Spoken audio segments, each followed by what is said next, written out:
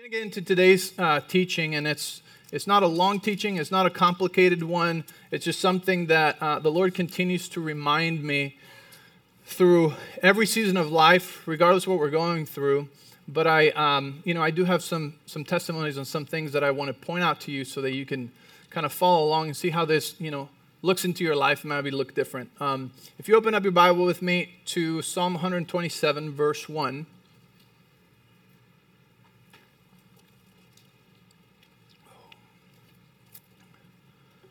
It says, unless the Lord builds the house, they labor in vain who build it. Unless the Lord guards the city, the watchman stays awake in vain. It is in vain for you to rise up early, to sit up late, to eat the bread of sorrows, for he gives his beloved, what? Sleep. Let me read the Passion Translation. It's awesome. It says, if God's what? Grace doesn't help the builders, they will labor in vain to build a house. If God's grace doesn't help the builders, who's the builders? We're the builders, right? But it's saying if God's grace doesn't help us, then we labor in vain. If God's mercy doesn't protect the city, all the sentries will circle it in vain. It is really senseless to work so hard from early morning till late at night. And I want to pause right here because it's very good to work hard. But this is referring to the condition under which you work really hard. And if you work really hard without God's grace, that's what it's referring to, it's in vain, right? It says it's really senseless to work so hard from early morning till late at night, toiling to make a living for fear of not having enough. God can provide for his lovers even while they sleep. Say with me, rest. Rest is an action to grace. When you're, a lot of times we're like, well, I'm working really hard, and that's a really good thing. But you can work really hard under the law, and you can work really hard under grace. When you work really hard under the law is when you're doing it on your own, when you have no acknowledgement of God being present in what you're doing, when you cannot take a break and you cannot rest, you're doing it under the law. And so that means that the grace of God is absent of empowering and multiplying and blessing what you're setting your hands to. But when you're doing it under grace with God, to the point that you can take a break, you can take a day off without work, then you're doing it under grace, and it's empowered and it's blessed. This is sometimes have you felt like you're forcing things? You're just like really pushing hard, and you hang on to that verse incorrectly. You're like, well, the Bible says the violent will take it by force, and you're just violently trying to open up a door that God's like, no, that's not the door, God, when his grace is involved in it, he swings the door wide open for you. You don't have to force it. It's his power at work in and through you. I love this part. He says it's really senseless to work so hard from early morning till late at night, toiling to make a living for fear of not having enough. God can provide for his lovers even while they sleep. And you ever go to bed thinking like, I'm going to go to sleep and for the next hour, God is working on my behalf? That's pretty amazing. And so today I want to talk about this ability to work hard, but doing it under grace and being able to rest. So many people are getting sick. So many people, they don't have time. They're stressed all the time. They can't pass an opportunity to make money. It's like, oh man, but I could be working and I could be making a lot of money because, it's a great job. It's a great business deal. It's a great thing.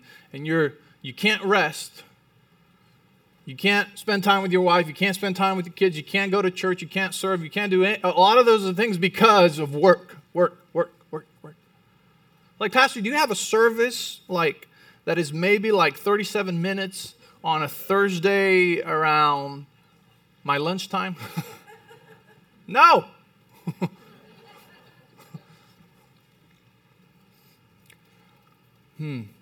Let's go to Luke chapter 5. Luke chapter 5, and we're going to read from verses 1 through 8. You know, when God does it, it's better than anything. It's more productive, more efficient, more powerful. There's no sorrow added to the blessing of the Lord. In Luke 5:1, it says, "So it was, as the multitude passed about him to hear the word of God, that he stood by the lake of Gennesaret and saw two boats standing by the lake. But the fishermen had gone from them and were washing their nets." So they were done. They were wrapping up. They were washing their nets, okay? And it says, "Then he got into one of the boats, which was Simon's." Okay, this is Peter. It says, "And it asked him to put it a little, to put out a little from the land, and he sat down and taught the multitudes from the boat." It says, when he had stopped speaking. So why did Jesus do this? You know, some people say that it's because the water would carry the sound of his voice better. That's what I've heard, you know. Maybe the multitude was too big and he needed to put a little distance to kind of create some order, you know, so that everybody could hear. And so he jumps into Peter's boat and he starts teaching the word from the boat, right? And it says, when he was done, when he had stopped speaking, he said to Simon Peter, "Launch out into the deep and let down your nets for a catch." But I want you to remember this. They had been toiling all night, okay? They were already washing their nets. They were done. And it says, Peter answered and said to him, "Master, we've toiled all night and caught nothing." We've toiled all night but caught nothing. And that's really interesting because, you know, Jesus is asking him to do something that he doesn't want to do. Peter's hangry. They've been toiling all night. They've been trying all night, and they've caught nothing. So he's also in a bad mood. I mean, wouldn't you? I mean, and now you're washing it, and then this guy is like, "Hey, can I use your boat as a stage?" We're like, "Oh man, we can't say no. Look at all these people, you know." So there he is. Who knows how long he taught? If he's like me, you know, it's probably a couple hours or something, you know. And then he's like, "All right, let's finally, the message is over. Great, you know." And now Jesus is like, "All right, now let's go back there and do what you've been doing all night. I'm a carpenter. I have no idea about fishing. You are a fisherman. You've been doing this all night. You do this for a living, but I'm going to tell you what to do." Wouldn't you be annoyed? Just a little bit annoyed? Like, wouldn't you have like some crazy stories in your head? Like, who does he think he is? Like, he's a good preacher, but he's not a fisherman. You know, like, we've been at it all night. We're in the same spot. Nothing has changed. Nothing is different. Nothing is different. But here's the thing. He knew enough about Jesus to know that his word was enough, right? And he says, "At your word." So I love his how he prefaces it, right? He's like, "We've been doing this all night. But since you're saying it, then we will do it." Okay, so he didn't even have to throw that in. He was just being like, you know. And he's like, "Okay, but at your word, we will do it." So here's the thing. He had a word, right? And he trusted him enough to obey him. Like, those are the two ingredients right here. He had a word, and he trusted him enough to obey the word, even though it went against everything he knew in his expertise, and it made no sense. Because they didn't go to a special place. He was not like, "Hey, let's go 40 minutes to the left," you know, because no. There was not. It was like, just go and throw the nets. It says, "At your word, I will let down the net." And when they had done this, they caught a great number of fish, and the net was breaking. The net was breaking because there were so many fish. And it says, so they signaled to their partners in the other boat to come and help them. And they came and filled both boats so that they began to sink. This was a net breaking, boat sinking miracle. It was so abundant. It was more than enough. It was so miraculous that not just them, but they had more than enough to be a blessing to someone else, right? It shows you the character and the nature of our God. He's a God of more than enough, you know. I mean, if they caught, I don't know, 50 fish, it would have been enough. It would have been miraculous. It would have been like, wow, there was nothing and now there's 50. But Jesus, when you trust and obey the Lord, especially when it goes against all odds, when it goes against your knowledge, it produces this kind of miracle. Net breaking, boat sinking kind of miracle. So much more that you cannot contain it. Is that somewhere else in the Word by any chance? So much that you cannot contain. It sounds like Malachi 3:10. He will open up the windows of heaven, pour out so much you cannot contain it. If you give what? If you bring the tithes into the storehouse, so you tell me if we give, we'll have more? Doesn't that go against budget education? The more you spend, the less you have. But not with the Lord, right? Because God has principles that are upside down, that work different than this kingdom works. Amen? And so, net breaking, boat sinking, more than enough, blessed to be a blessing. It says, and they came and filled both boats. They began to sing and say, when Simon Peter saw it, he fell down at Jesus' knees, saying, depart from me, for I am a sinful man, O Lord. So the glory of God, the goodness of God, the abundance of God led someone to repentance. Isn't that amazing? Remember that? It is the goodness of God that leads people to repentance. God showed him his abundance, his goodness, and he's like, wow. He showed him that he wasn't enough, that he needed him, that he needed a Savior. And that's the goodness of God. But it required trust. Trust is very related to rest. Because the word trust means to have bold, secure confidence that makes one feel safe. To have bold and secure confidence that makes one feel safe. And so he had to trust Jesus enough to say, okay, I'm going to do the thing that doesn't make sense. Let's go to Genesis chapter 2 in verse 19.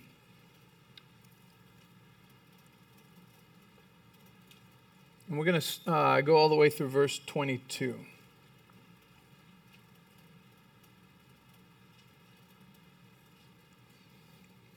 It says, out of the ground the Lord God formed every beast of the field and every bird of the air, and brought them to Adam to see what he would call them. And whatever Adam called each living creature, that was its name. So Adam gave names to all cattle, to the birds of the air, to every beast of the field. But for Adam there was not found a helper comparable to him. And the Lord caused a deep sleep to fall on Adam, and he slept. You remember the first scripture we read? The Lord is working. The Lord is doing things while we sleep, And so there's something powerful about rest. There's something powerful about sleep. There's something powerful about trusting to the point that you become almost careless in the Lord. And that's the other definition, from the Hebrew root, of trust. It means to have bold, secure confidence that makes me feel safe, and to be careless. And most of the times we would think we don't want anybody to be careless, right? As a matter of fact, we tell each other, be careful, take care, take care, take care. But when it comes down to our trust in the Lord, he wants us to have the kind of trust that you can be careless because you're walking with him. Okay? When I was little, I remember doing this in Mexico City, sometimes walking through very crowded streets, or maybe going into the subway with my dad, or just walking through, multitude of people in the football stadium or something like that. And I remember sometimes, I would be holding his hand, because, I would be holding his hand like this. And just sometimes I would just close my eyes and keep walking. I would just close my eyes and walk.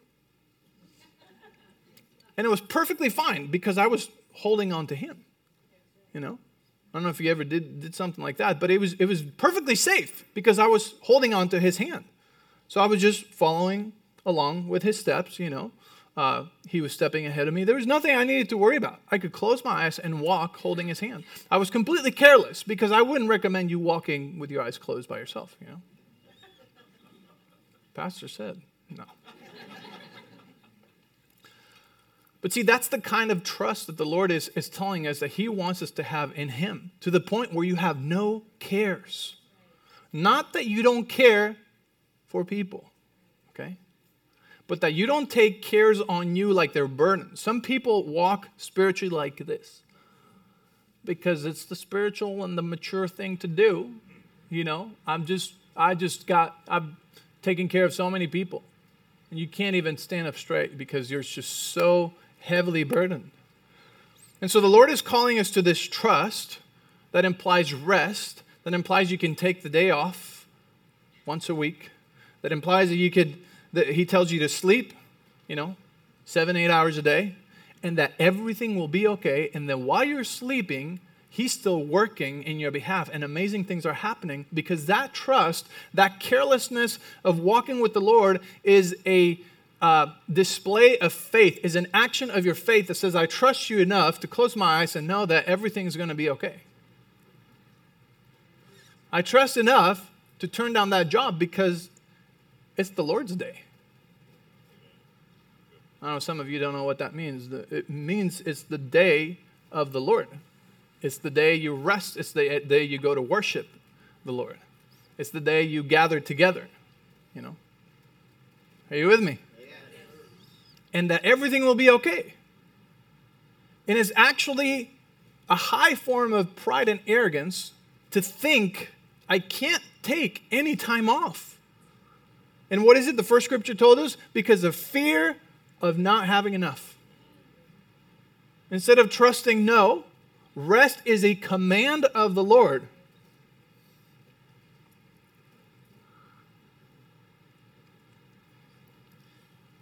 Okay. You okay so far? Yeah. Okay. And so here you have Adam.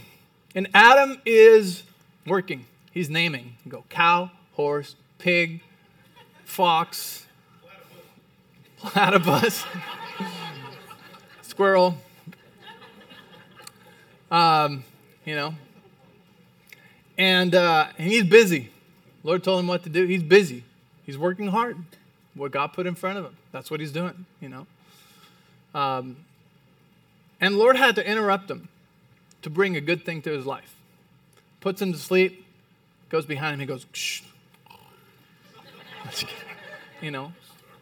Adam goes to sleep, and when he wakes up, says, and he took one of his ribs and closed up the flesh in its place, and then the rib which the Lord God had taken from man, he made into a woman, and he brought her to man. And we know his reaction afterwards was like, holy moly, this is amazing. Wow. Let's have babies. I don't know. That happened while he was sleeping. See, good things happen when you're sleeping. And so that when I was a teenager and I was about ready to get married, but I had no prospects. So the Lord reminded me of this story. He said, you do what's in front of you as best as you can, Instead of, woe me, I need a wife. I can't do anything. Why is everybody around me getting married and I'm not getting married? Why is this happening? And that's the language of complaint, right? And and the Lord's like, no. I got you. Just trust me. I just need you to be passionate about what I've put in front of you right now. Just do that. Because when you're doing what the Lord called you to do, he has to interrupt your life to bring about the next good thing. And it's happened. I cannot tell you. I could probably spend 25 minutes telling you just story after story where the Lord reminded that to me. And I was like, I refocused and I just gave my whole heart to what he had put in front of me. And then the upgrade came. Then the next season came. Then the blessing came. Then, the next thing came. And so he's faithful to do that, but we need to be in that place of rest where we're like, no, I'm good. I believe that the Lord will bring to me what I need when I need it. And a lot of people don't believe that. A lot of people think like, if I'm not worried about it, and it's not going to happen. I believe the Lord brings me what I need when I need it. And all I have to do is what he told me to do right now. That's it. What did the Lord say to do right now? He told Peter, all right, let's go over there and cast down the nets that I know you're already washed and folded. I know. I saw you putting them all away during my message, Peter,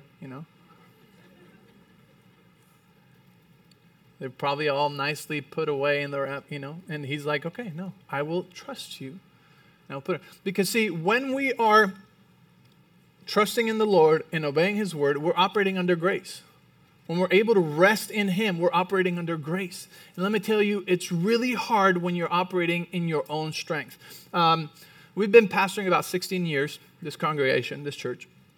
And about 9 years ago, well, it was probably 10 years ago, we started a building fund because we had outgrown the building we were at. At that point in time, we only had a Spanish service, a Spanish congregation. And so we started raising funds for a building.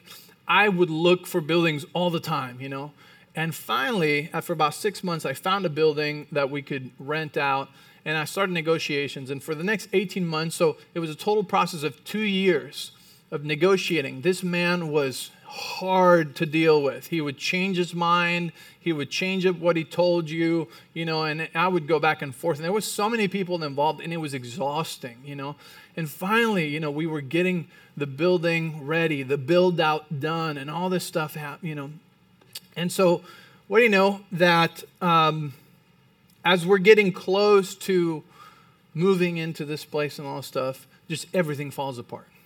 And I mean, everything fell apart. We never stepped foot into that building. We never had a service in that building.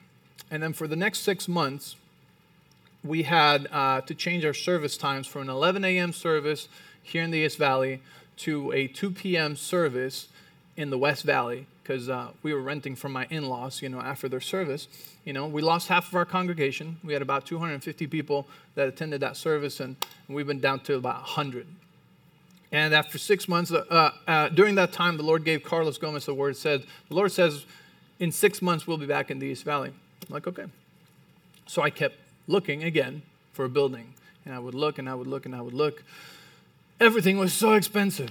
I'm like, there's nothing we can afford. Some of these guys want me to not just, put a deposit, but they want like my first and my last kid, also to be signed over. And it's like, it was hard. It was difficult. And so sometimes you get trapped into toiling.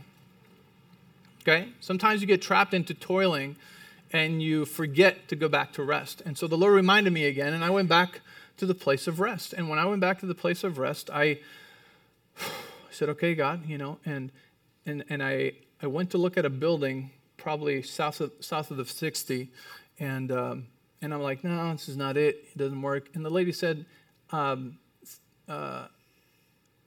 have a building that you might like up here on Greenfield University. I'm like, all right, well, let's go look at it. And she showed me one of those suites over there. And I'm like, no, this is too small. No, I don't like it. And I look this way, and I see these 2 suites with a big sign that said available. And I look over and I said, well, what about those? She goes, yeah, those are available too. And I look in here, and it's just one empty shell. There was a wall right here on where that column is. There was no wall here. There was no office, nothing. Just one big open shell. And then same thing for that side. And I look at it, I'm like, this looks real nice. But it also probably is very expensive. She's like, why don't you go talk to the owner? I'm like, oh, I'm just curious. Yes, curiosity, He's like, she'll work something. I'm like, really? Like, okay. We go and we talk to him. And making this long story short, within 2 days, we had the keys in our hands. We've been here for the last 8 years, and the Lord has blessed us, and we've taken over, a few suites over on that side as well, and we've grown here. But what I want to point out is that I toiled for 2 years for one place that never happened. And then in 2 days, the Lord gave me keys to the place where he wanted us to grow. And that is the difference between toiling under the law, under your own strength, okay, and resting and allowing the grace of God to open the doors, to bring the favor, and to do the heavy lifting for you. Are you with me? And the same thing just happened again, right? Been looking for a building, At some point, some of you don't know these conversations because they were only in my head, but I said, Lord, where's our building? I keep looking for a building. Everything's so expensive. I'm waiting for the market to go down. That one's not going down. Everything's so expensive, Lord. And you told us to start a building fund. At that point, we only, we had started in 2020. I'm like, what is this building fund? If there's no building, Lord, like, where are we going, Lord? Like, I need to give people vision and direction. I know that we need like a place to go so that people know that we're actually have a building for the building fund, And then I would think like, man, maybe we weren't supposed to start the orphanage first, because the Lord told us, start the orphanage fund first. Take care of the orphans and widows, and I'll take care of your next building. And that was the word that we stood on for all these years. And so we only started this building fund in 2020, in July, right in the middle of that pandemic, and it seemed crazy. And then, just as I was complaining, the Lord reminds me again, hey, complaining is the language of the slaves. You're a child. Stop complaining. Rest. Remember how I brought you the other building? I brought it to you. I'm like, okay, that's right.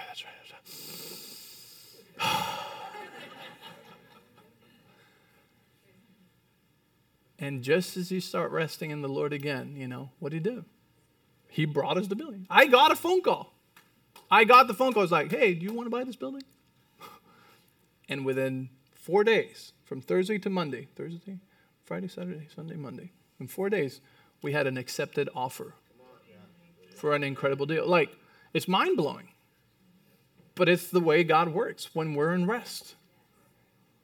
See, so a lot of things on the outwards look the same, but it's the heart and the place of the heart, whether it's in rest or it's in anxiety, whether it's in fear or in trust, that determines if you're operating under grace or under the law. On the outside, it might look the same. Both people might tithe and bring their offering, and one might be cringing inside and, doing it because they have to, and the other one might be joyful and is full of trust and rest because he knows he cannot outgive God. And the difference of grace and law it's in the heart. It's in the motivation. It's in the place of our heart. Where's our heart sitting? Are you with me? Hebrews 6:12 says that you do not become sluggish, but imitate those who through faith and patience inherit the promises. Patience, faith and patience. Sometimes we believe and we don't believe for now. And we think patience means, when there's a long line on the drive-thru. I've come to find out that patience is something that keeps working through our whole life. And some things happen, the next day. Some things happen 6 months, and some things happen 6 years, and some happen, in decades. But the word of the Lord never comes back empty. Amen? Proverbs 3:5. It says, trust in the Lord. That trust meaning is to have bold, secure confidence that makes me feel safe and that I can be careless with the Lord. It says, trust in the Lord with all your heart and lean not on your own understanding. In all your ways acknowledge him, all of them. He shall direct your path, right? Or he'll make your path straight. We don't want to be taking detours. Have any of you ever taken a detour? Yeah? Aren't you upset that you wasted time and gas and, you had to take a detour? It says, when you trust in the Lord and you acknowledge him in all your ways, he makes your path straight. And a straight path is the quickest way from point A to point B. And I'm not saying that the Lord cannot redeem if you took some side roads and went backwards and ended up in Tucson before you and you were supposed to be in Flagstaff. Like, I'm not saying the Lord can't redeem that. I'm not saying that the Lord cancels his plan on your life. I'm not saying that. He doesn't. But who likes to waste time? I don't. And so, if you trust in the Lord and you acknowledge Him in all your ways, not just in some ways, but in all your ways, in every decision that comes, in every situation, just pray. Just ask the Lord. Give it to Him. Learn how to listen to His voice. Then your paths will be straight. You won't have imagine looking at your path in life and going like, wow, that was embarrassing. You could have just gone, And it says, do not be wise in your own eyes. If Peter had been wise in his own eyes, he would have missed out. He would have missed out on the miraculous catch of fish, Like he was the first guy that was able to say like, my fish was this big. My catch was this big. And it was real. It was like so good it was in the Bible, But if he had trusted in his own eyes, and his own expertise and his own thing, like over the word of the Lord, he would have missed out on that. It says, fear the Lord, depart from evil. It will be health to your flesh, strength to your bones. Honor the Lord with your possessions and with the first fruits of all your increase. So your barns will be filled with plenty, and your vats will overflow with new wine. My son, do not despise the chastening of the Lord, nor detest his correction. For whom the Lord loves, he corrects, just as the Father, the Son, in whom he delights. This correction happens in our heart. It happens through the voice of the Holy Spirit in our heart. God doesn't discipline us with sickness or tragedy or calamity or lack. No, just like none of us would do that to our kids. But it's the voice of the Father in our heart saying, you're better than that. Ooh, that's the discipline of the Lord. And it says, happy is the man who finds wisdom and the man who gains understanding. Happy is the man who finds wisdom and the man who gains understanding. Oh, I want to learn by wisdom and understanding. Can pain teach us things? Absolutely. If you've made a mistake that has caused you pain, you better learn from it. Otherwise, the Bible describes you like a dog that goes back to his vomit. Why would you keep doing that? Right? So I'd rather learn from wisdom. Can pain teach us? Yes, pain can teach us. But who wants to learn by pain? Yeah, well, God doesn't want you to learn by pain either. He wants you to find wisdom. And wisdom is when you learn from others' mistakes. One of the ways that we grow in our pastoring is when we meet with pastors that have been pastoring for a long time. They tell us all the good things that they've done. But I always ask this question. I say, can you tell me, what do you wish you had done different?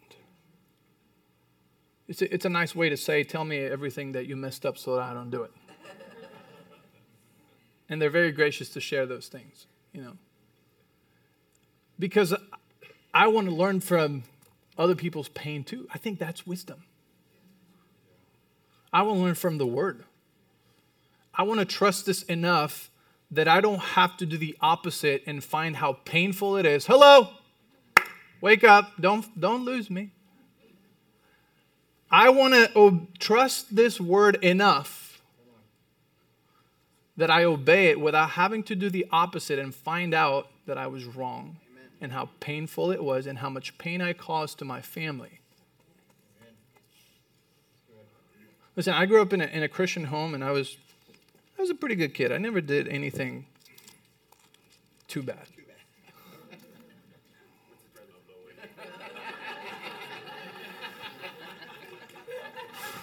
Look, eyes on me, please. Why are you looking at my young brother? Sorry. Thank you, James. I don't even know what I was saying.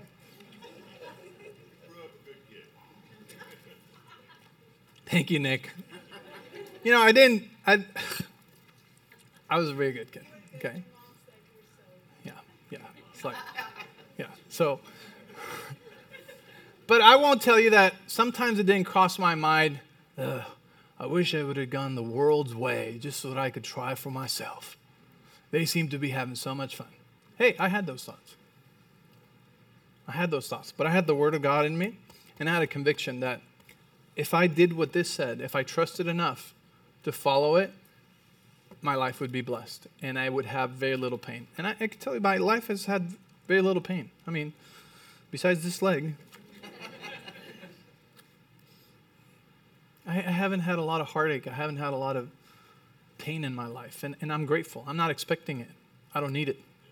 I don't need more pain. If you've ever been through pain, you know you don't need pain. You know. Do some people choose to go down that road and they find themselves in painful situations? Yes, and it's sad. But let me tell you, God is faithful to heal, to restore, and to redeem your whole life. So we're never without a hope. We're never without a hope. There's always hope. All right, I got to wrap this up. So it says in 1 Peter chapter 5, verse 6, it says, Therefore humble yourselves under the mighty hand of God, that he may exalt you in due time, casting all your cares upon him, for he cares for you. So what do I do with all these cares? You cast them upon him. Amen. You cast them upon the Lord. He cares for you, so that you can be careless. Yeah? Okay. Is it possible to live like that? Yes, it's possible to live like that. Does it work out? Yes, it works out. Be anxious for nothing, but in everything, by prayer and supplication, with thanksgiving, let your requests be made known to God. Philippians 4:6. What if bad things happen? Romans 8:28. And we know that all things work together for good to those who love God, to those who are called according to his purposes. Luke 16:10. He who is faithful in what is least is faithful also in much, and he who is unjust. Sorry, I don't know why I read that one. My bad. Sorry. Blessed is the man who trusts in the Lord and whose hope is in the Lord. Jeremiah 17:7. When I'm afraid, I will trust in you. Psalm 56:3. Blessed is the man who makes the Lord his trust and does not respect the proud, nor such as turn aside to lies. Blessed is the man who makes the Lord his trust. Commit your ways to the Lord. Trust also in him, and he shall bring it to pass. See, the Lord is saying, trust in me, trust in me, trust in me, trust in me. I mean, how many times we trust more humans that tell us trust in me, and we end up disappointed? Why wouldn't we give the Lord the first place in our life to trust him? Yeah, come up here. Thank you. And so, rest is a sign of trust. Being able to be careless before the Lord, is a sign of trust. Being able to sleep at night is a sign of trust. And sometimes, it is our praise and our worship to the Lord that shows our trust in the Lord.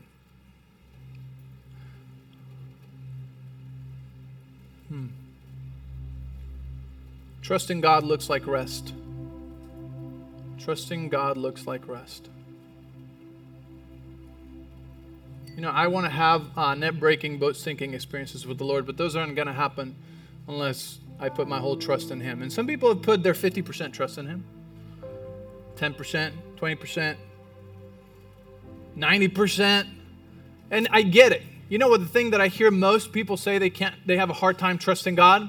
It's because they've been hurt by people. They've been disappointed by people. They put their trust in people. And so that's solved really easily when you realize that God is not people.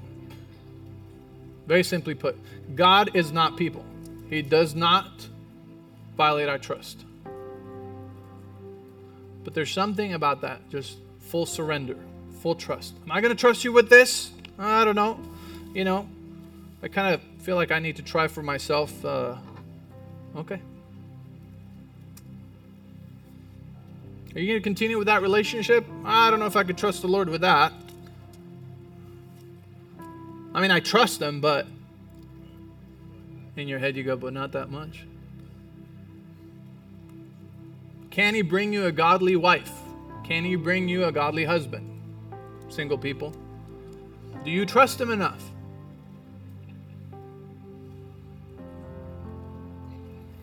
Or do you think you have to do half the job for him, you know? Like, let me help you, God.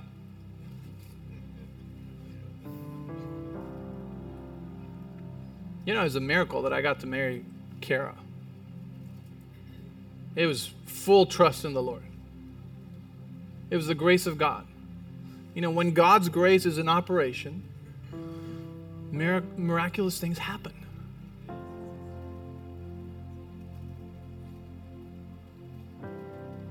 I don't want to do it in my own strength. I don't want to toil. If you can't rest in the Lord, you're probably under the influence of the spirit of toiling. We believe in grace, yes, but you can't trust the Lord. So how do you believe in grace but you can't let go of all this stuff? You got to be in control of it all.